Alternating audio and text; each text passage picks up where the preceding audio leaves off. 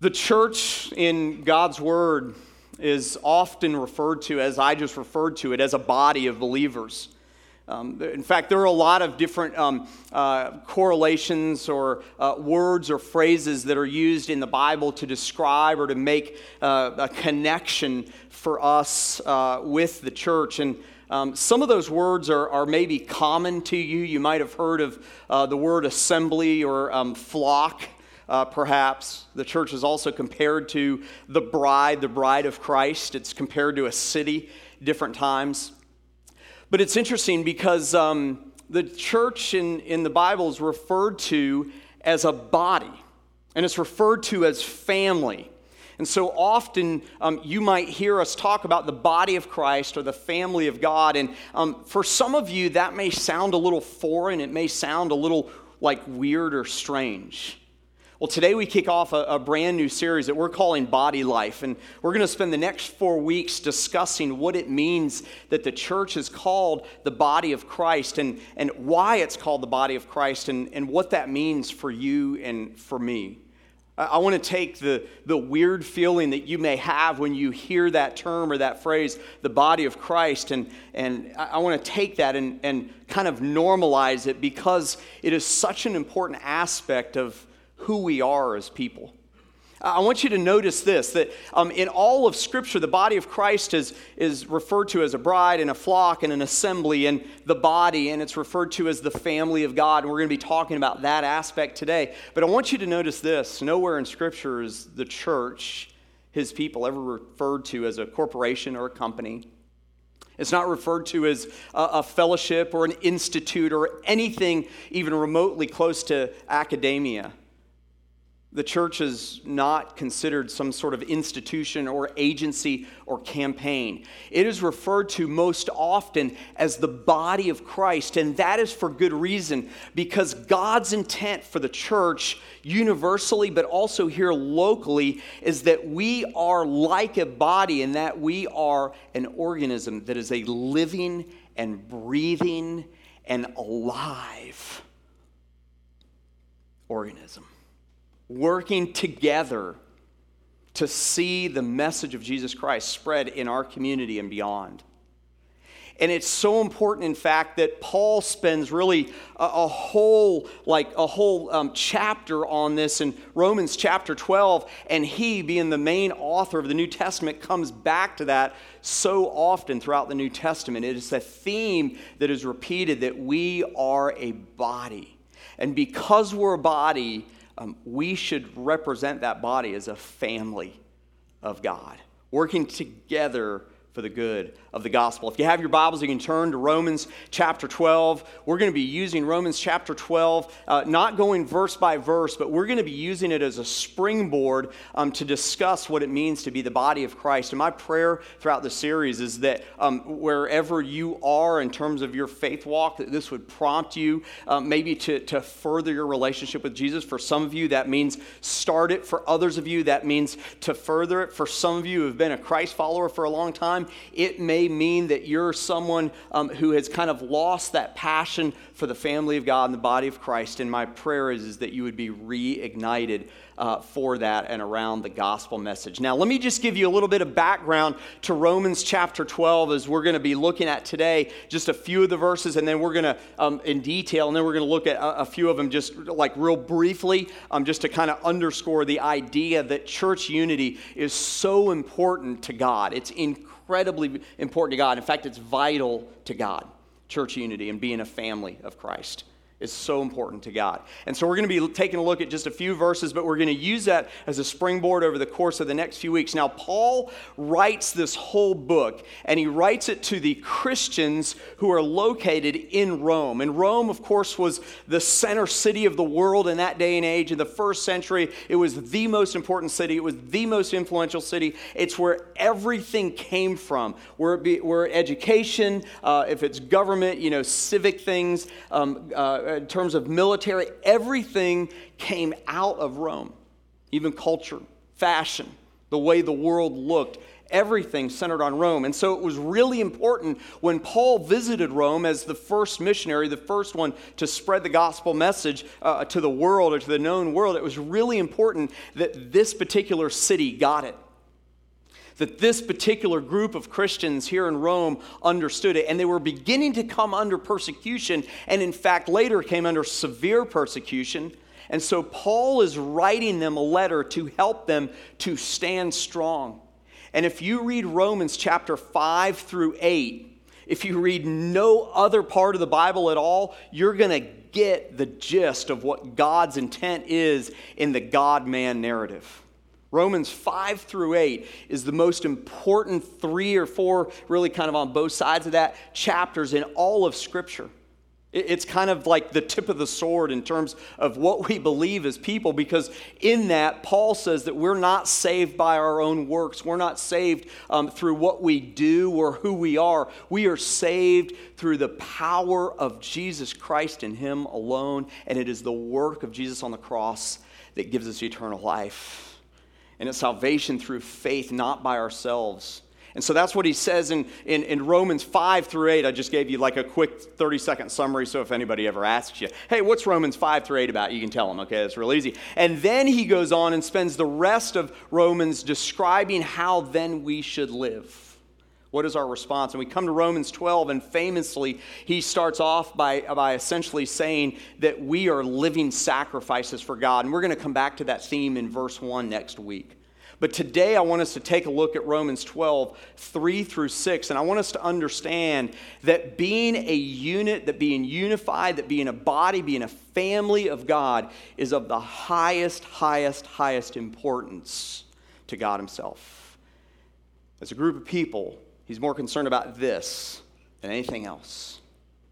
In fact, He's more concerned about this than anything else because God understands that our level of unity or our level of disunity is going to either spread the gospel message or it's going to keep it from spreading.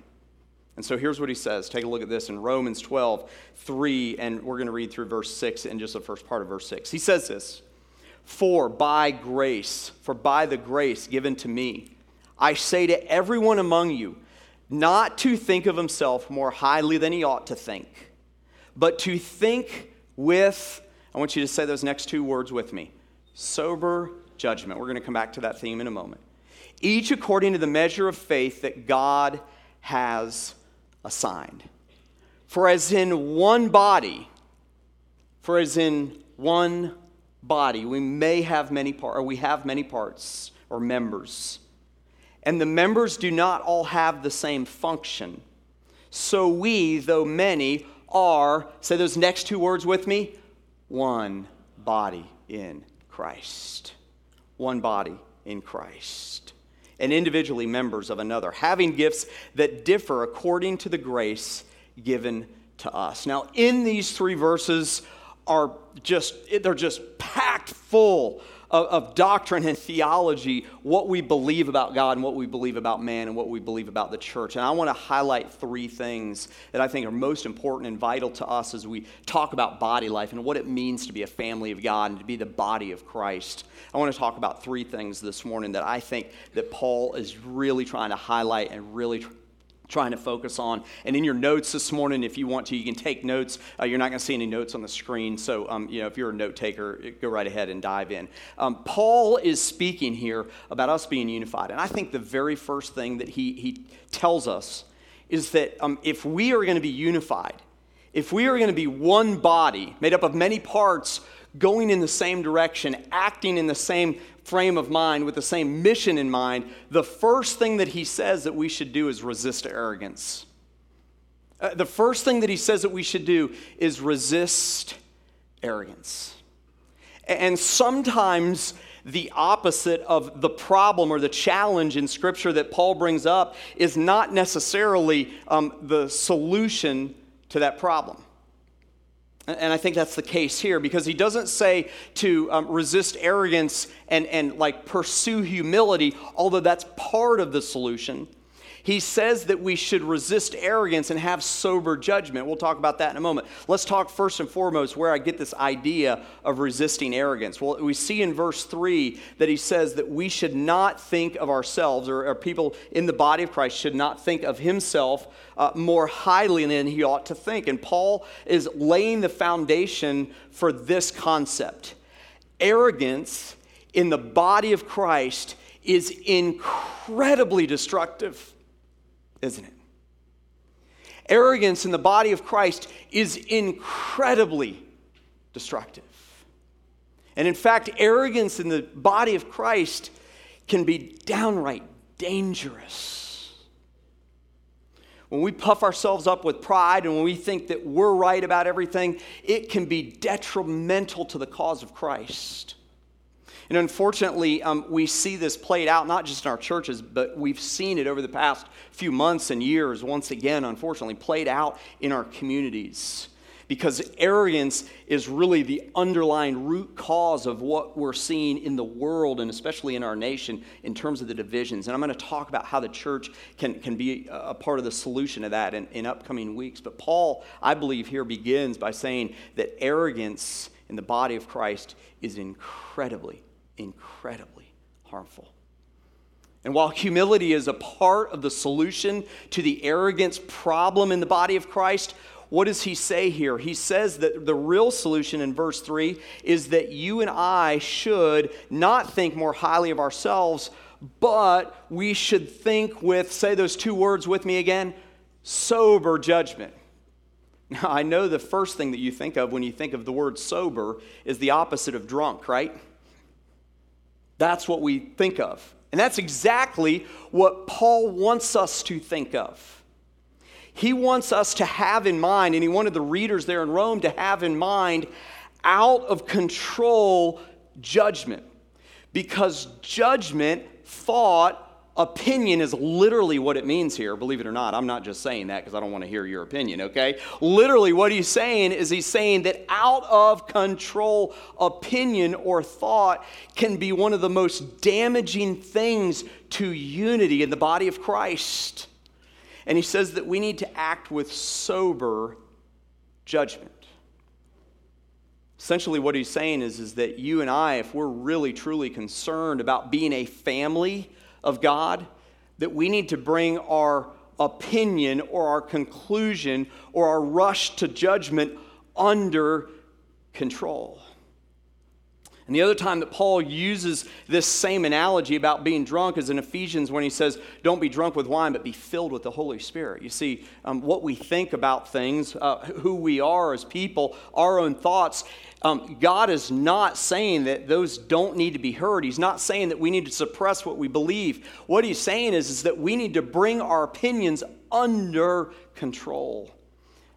And that often means that before we express our opinions about what we think about someone else in the body of Christ or what is going on in the body of Christ or how this body of Christ operates, that we need to subject that or bring it under control of the Spirit of the living God.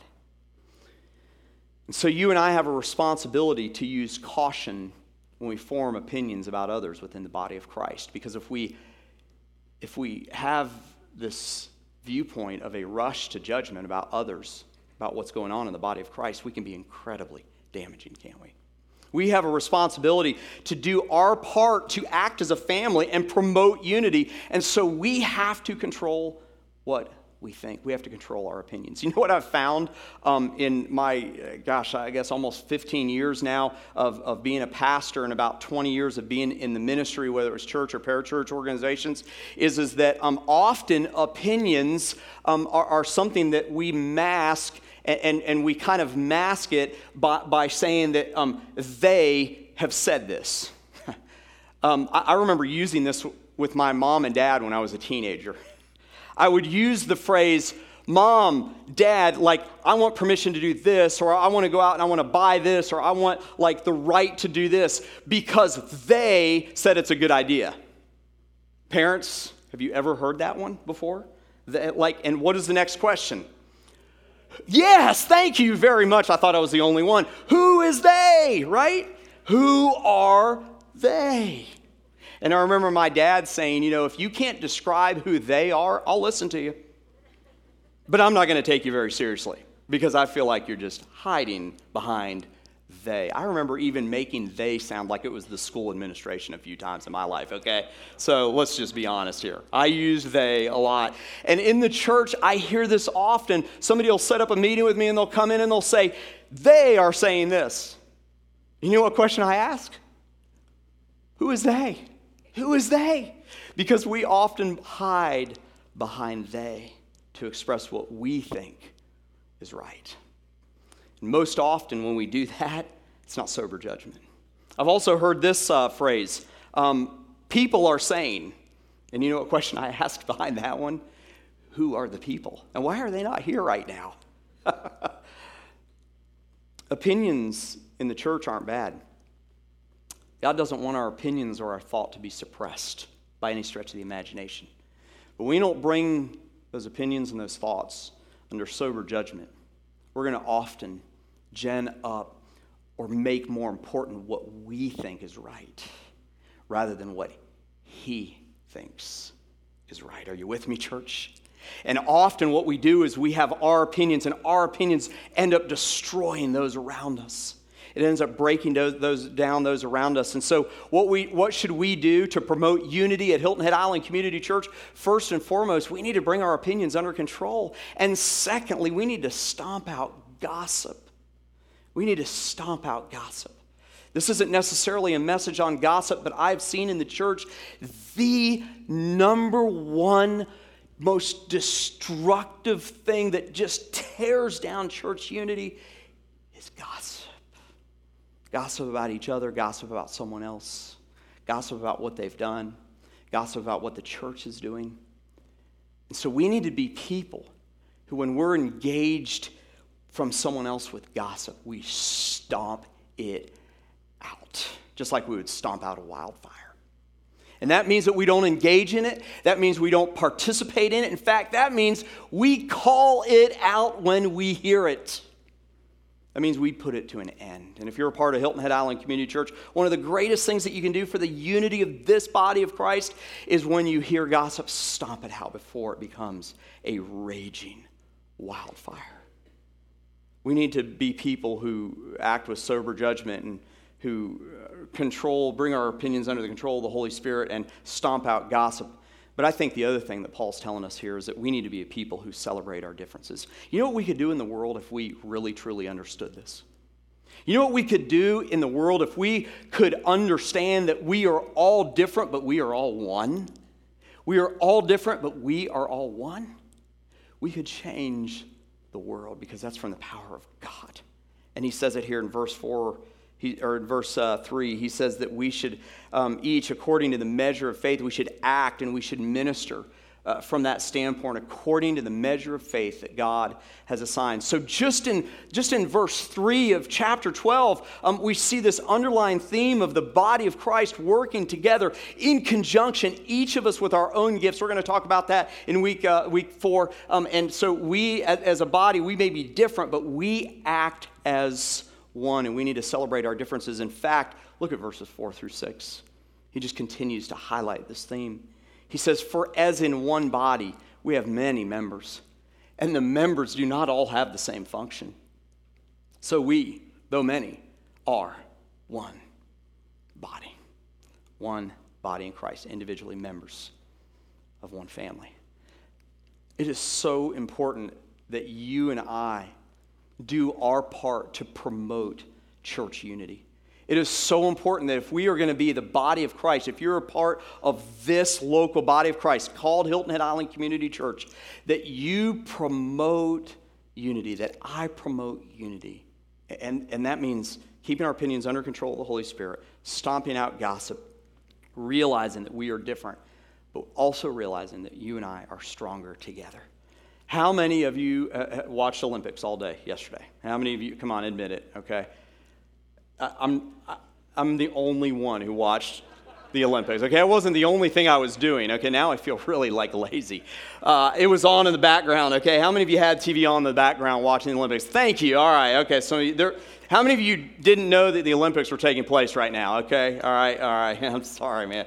We'll talk later. Anyway, yesterday I was listening in the background, and I heard this story about the U.S.'s multiple all-time, I think, medal winner, Michael Phelps, and he is now the team captain of the swimming team, who, by the way, got outshined last night. But anyway, hopefully they'll do better in the future.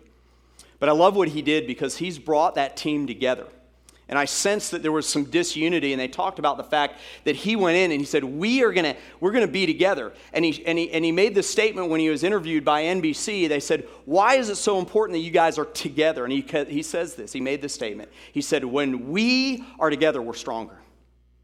When we are together, we're stronger. And so as a result, the team is doing everything together. A sport that, yes, it has a team concept, but it also has an individual concept to it. They're doing everything together. In fact, they are reserving tables in the cafeteria where they all eat together, and they're not letting anybody else sit there because they are making sure that they are acting as one unit. Stronger together, stronger together. It's the same thing with the body of Christ. When we are together, when we have one mind, when we're unified, we are so much stronger. We are so much more able and ready to do the ministry of the gospel when you and I are doing it together. And so you and I can be stronger together. This theme of unity is continued throughout this passage. Check out verses 9 through 13. Paul says, let love be genuine. Abhor what is evil. Hold fast to what is good. Love one another with brotherly affection. Outdo one another in showing honor. I love that. Isn't that great? Outdo each other.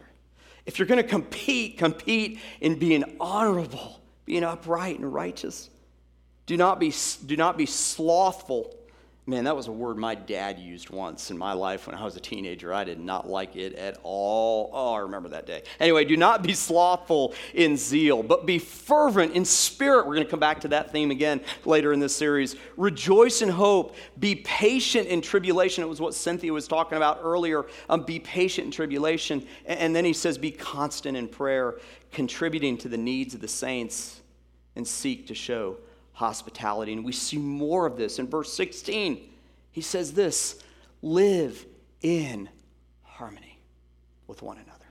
And in verse 18, if possible, so it depends on you, say that last phrase with me, live peaceably with all. Oh man, if we're going to be one body acting together as a unit, if we're going to be the family of God, the body of Christ, each one of us has a responsibility to, when at all possible, to live at peace. Even though we may disagree, even though we may have different opinion, even though we may not like the other person, we have a responsibility to at least live at peace. The importance of church unity is so widespread. In fact, Paul mentions it throughout the New Testament. 1 Corinthians 1:10, I'm going to go through these quickly. He says this, I appeal to you, brothers, by the name of our Lord Jesus Christ, that all of you, what's that next word? Agree. And that there be no what? Division among you, but that you all be what? United in the same mind and same, what is that word again? Judgment. He uses that same word, thought or opinion. That's what that word literally means in the original language. And to the church in Ephesus, he says that unity is essential for ministry to happen. He says after he gave the apostles and the prophets, the evangelists, the shepherds, the teachers, to equip the saints for the work of ministry, for building up the body of Christ, until we all attain the unity of faith and the knowledge of the Son of God, to mature manhood, to the measure of the stature of the fullness of Christ. That the church in Colossae, Paul says this in Colossians 3:13 and 14, bearing, you and I should bear with one another. If anyone has a complaint against another, forgive each other. Forgiveness needs to mark who we are when we have different opinions and different agreements. As the Lord has forgiven you, you also must forgive. And above all, put on love, which binds everything together in perfect harmony. And Peter challenged us with this in 1 Peter 3:8, all throughout the New Testament. Finally, all of you have unity of mind, sympathy, brotherly love, a tender heart, and a humble mind. John even records the words of Jesus when he said in John 17:23, I and them and you and me, that we may become perfectly one, so that the world may know that you sent me and loved them even as I have loved, as you have loved me. And if we go all the way back to the Old Testament in Psalm 133, we see that the believers in God, the people of God, are called by the psalmist. He says, behold, how good and pleasant it is when brothers dwell in unity. And so I want you to hear that unity is of the highest importance in the body of Christ. And why is that important? I want you to hear this. It's important because unity in the body of Christ makes Jesus attractive. Unity in the body of Christ makes Jesus attractive. In John 13:34 and 35, we read this, a new commandment I give to you, that you love, what are those next two words? One another. That you love one another. Just as I have loved you, you also are to love one another. And then in verse 35, he says, by this, all people will know that you are my disciples if you have love for one another. Let me tell you something, church. Listen, if you haven't heard anything I say this morning, I want you to hear this. The world will be most attracted to Jesus when we are most unified as a family. And the world will be most disgusted with Jesus when we are most divided among ourselves. We see it all the time, don't we? The world looks at us and they see arguments, they see what we're against, they see that we're embittered against each other. But when the world sees the body of Christ working together in all of its different parts as one, they're going to be attracted to Jesus. That's why it's so important that you and I come together in unity. The first church did this. In fact, they modeled it. In Acts 2:42 through 47, check some of these words out.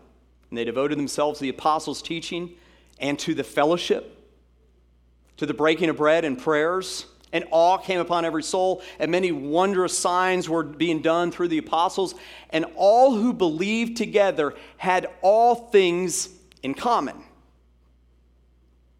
That doesn't necessarily mean they shared everything, but there was sharing going on. We're going to see that in a moment. But that means that they had a common thought. They had a common mission. They had a common purpose.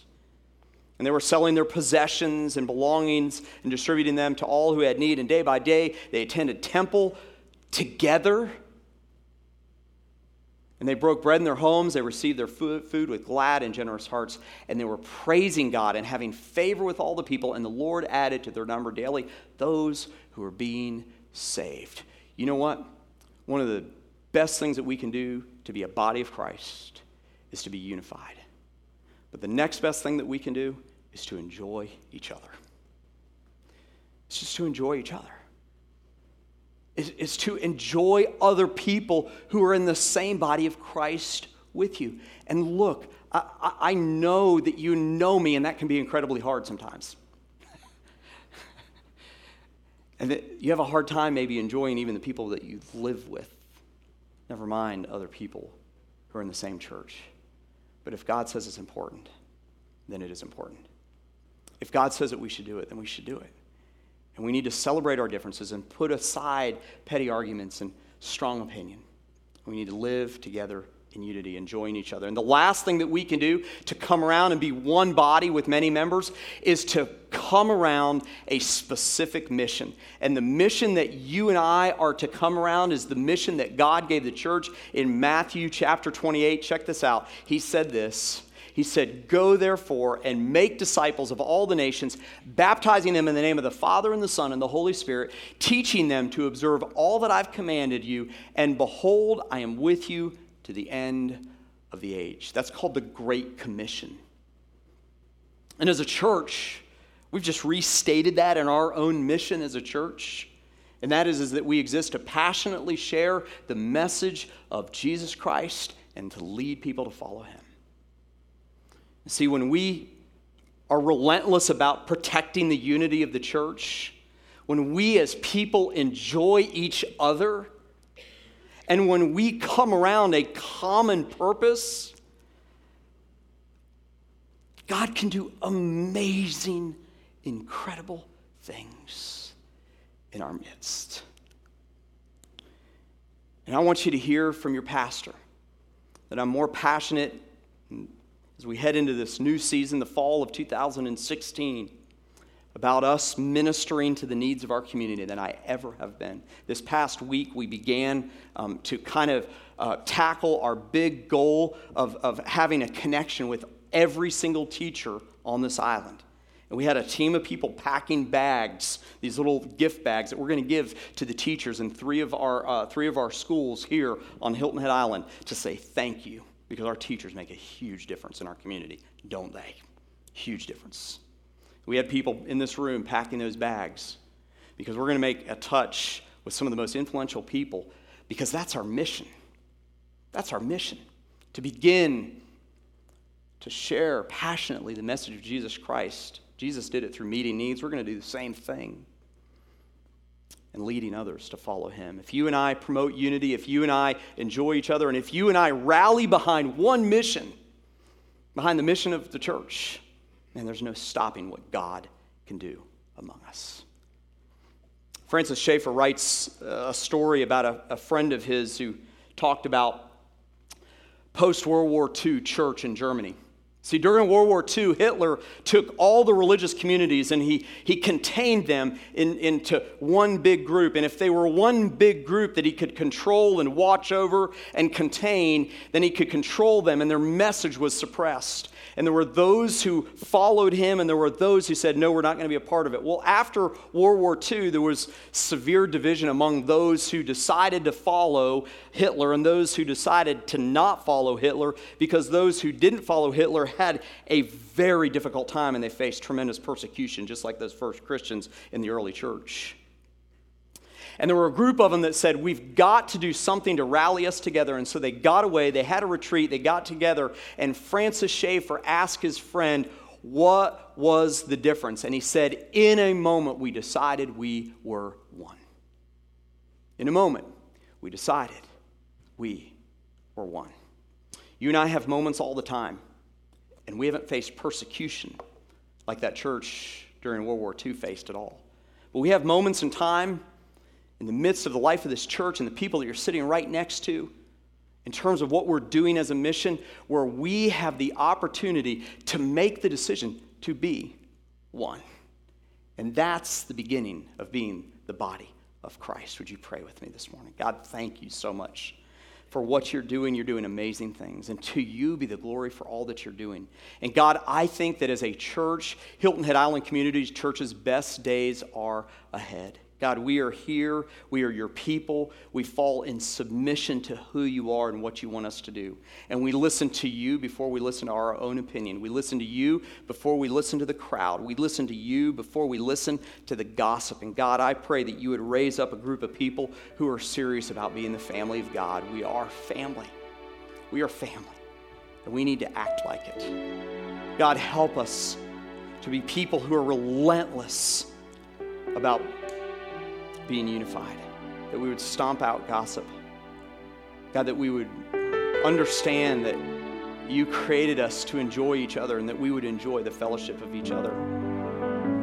And God, finally, I pray that you would allow us to rally behind your mission, behind the great commission, the great mission that you gave the church and that you gave us to passionately share your good news and to lead people to follow you. God, help us to be one body, unified and rallied behind that. God, there's amazing things that you will do in and through us if we would do our part. And God, throughout the next few weeks, I pray that you would convict us. God, for those who may be in this room who have contributed to disunity, division, God, I pray that you would convict us of that. God, that you would encourage those who are relentless about unity and mission. And God, I pray that you would do amazing things among us and that we would see great days of ministry ahead. In Jesus' name I pray. Amen.